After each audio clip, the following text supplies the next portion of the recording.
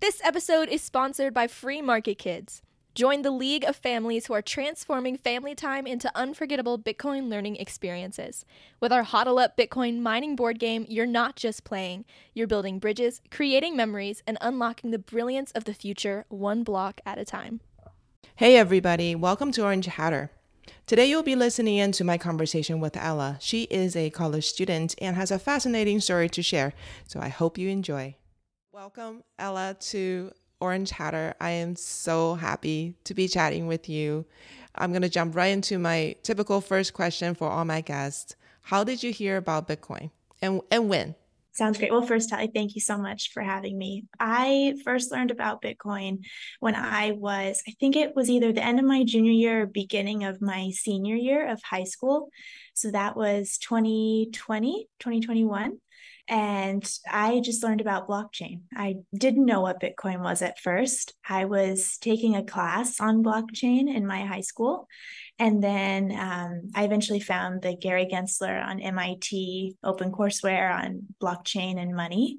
And so, I I had to do presentations on Cardano and Ethereum. And of course, Bitcoin was in there as well. But I didn't understand or appreciate Bitcoin for what it was, which I think is a good thing, because then I now really understand and appreciate Bitcoin. I was just learning about it. And I was also starting my first job where I got a real paycheck. And so my parents sat down with me and said, okay, Ella, you should think about saving for, the future. This is your money, but we want to make sure you can take care of yourself. So let's set up a brokerage account. Let's set up a Roth IRA. And I said, okay, great. And then, what am I going to invest in? And I was learning about blockchain. My mom was as well. And we kind of came to the question of how do we buy blockchain? And then, bought Ethereum, Cardano, Bitcoin, and then you just learn more about Bitcoin and you fall down the rabbit hole, and now Bitcoin only. So you bought Ethereum, Cardano, and Bitcoin. Why did you eventually only end in Bitcoin? Were you reading up a lot, or were you just watching the price rise and fall? Yes. And it's funny because I still have the scratch paper when I was trying to decide how much I was going to allocate to Bitcoin versus the others. And sadly, it was not majority Bitcoin. But it wasn't price. I actually bought Bitcoin I bought Bitcoin at the all-time high. I looked back and I still proudly hodl that, never sold it. So when it crashed, or not crashed, but when it significantly declined in price, I didn't go and sell it and say, okay, I'm going to buy more Ethereum. So it was never really price for me. It was just learning about Bitcoin, reading, all the typical books, Bitcoin Standard, listening to podcasts. And then I think the big moment was going to the Oslo Freedom Forum and really seeing the values that Bitcoin is aligned with, what it does for humanity. That aspect of Bitcoin, I think, is what really kind of captured me. So not money, but of course, the effects of sound money, how it's changing our time preferences. And we can talk about that more also, but it was the human aspect and just the values of Bitcoin versus fiat, the dollar, or other cryptocurrencies. Okay, so the human aspect and the freedom aspect, can you expand a little bit more with maybe specific examples that you remember that you read that made a difference for you? Yes.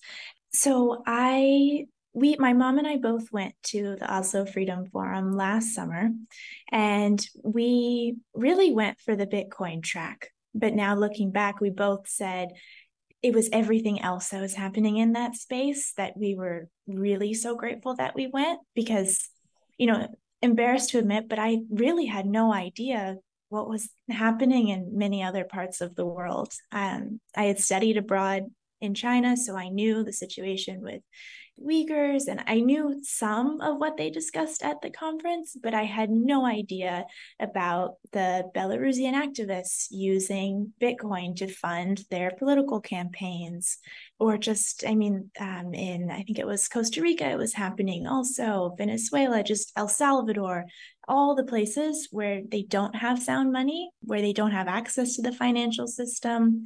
Only 2/3 of the world is banked. So I kind of think about our world is operating at, max 2/3 capacity. We're missing out on a whole third of people. So I hope those are some specific examples for you. But though all of those stories that we heard over the course of the time, there's really what spoke to us. So what did you do differently when you came back from that?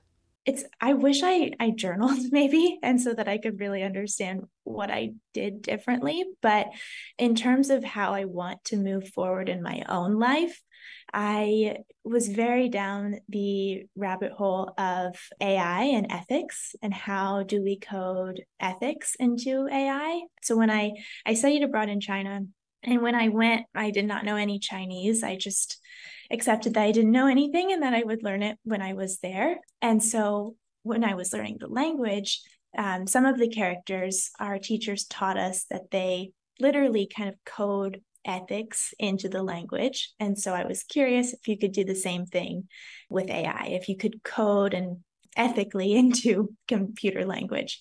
And I now think maybe that's not possible, but that's really what I wanted to focus on. And now I've switched much more over to Bitcoin. I've taken so much from Bitcoin, all the learning. How do I now start giving? How do I now start focusing my energy and my time on Bitcoin? So I think just in the direction that my life goes, it's changed since the Oslo Freedom Forum. And then Bitcoin itself, this is a quote from Eric Kaysen, but he said kind of the greatest wealth that you get from Bitcoin, it's not the monetary value, it's just the transformation of self and the knowledge that you acquire. So I've never had social media. I've never kind of been in that world, but I think Bitcoin just makes you hyper aware and focused of how you spend your time, what you consume, where you put your energy. And so just from a sense of self, I think has grown and transformed because of Bitcoin. So kind of life path, and then on the daily basis has changed a lot.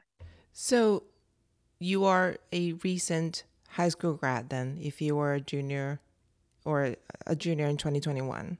No, I was a senior in 2021. But yes, I'll be a junior now in college. In college. Okay. So you've never been on social media except for Twitter? Yes, it's the news source. That's in Nostr now also, but yeah. Right. But I think what you said really jumped out at me, which is that it makes you very aware of how you're consuming your time. And I think that is a very, very big challenge for kids.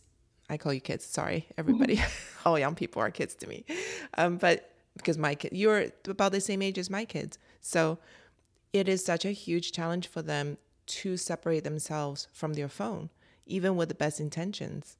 And so I'm just curious, it's going to be a hard sell to people your age when you say, watch how you're consuming your time, especially with just mindlessly scrolling through YouTube shorts and TikTok videos and losing 2 hours at a time that they're never going to get back. So how do you address that with them? Yeah, so and this maybe I'll touch on the low versus high time preference here, because I think it kind of fits in right here. But the whole concept of Bitcoin, credit to Saifedean Ammous for this, is that Bitcoin makes you low time preference. So you have sound money, and so you know that in the future your money will hold its value or increase in value, and so you're more inclined to cooperate or be peaceful or think positively about your future. Whereas right now, we live in a much more high time preference society where we don't expect our money to hold its value. In fact, we know it won't. That's why we invest in stocks and what should we save our money in? We're less inclined to cooperate, think positively about the future. So that's the society we live in now. And then if you think about Google, it tells us how many milliseconds it took to get our response. Social media, the TikTok, Snapchat, everything is just instant. There's no sense of delayed gratification there, which Bitcoin is all about, the long-term gratification. So I think it's hard, the fact that society is not helping us. All of the platforms that we are on a daily basis are high time preference. They're not low time preference focused. But I give a lot of credit to Gen Z because I've seen that a lot of my friends, they've been on social media, but now honestly, a lot of them are getting off of it, or they're just not using it.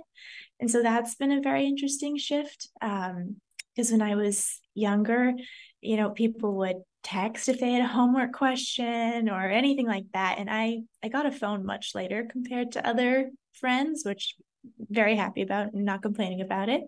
The people would email me.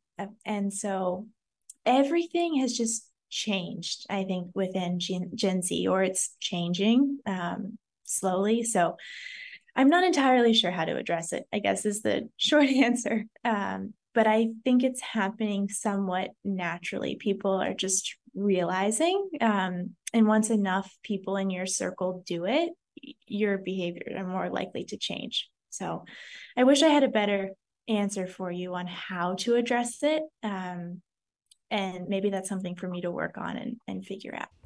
Yeah, I definitely see an awakening happening. It's tough. It's tough. Thank you for listening.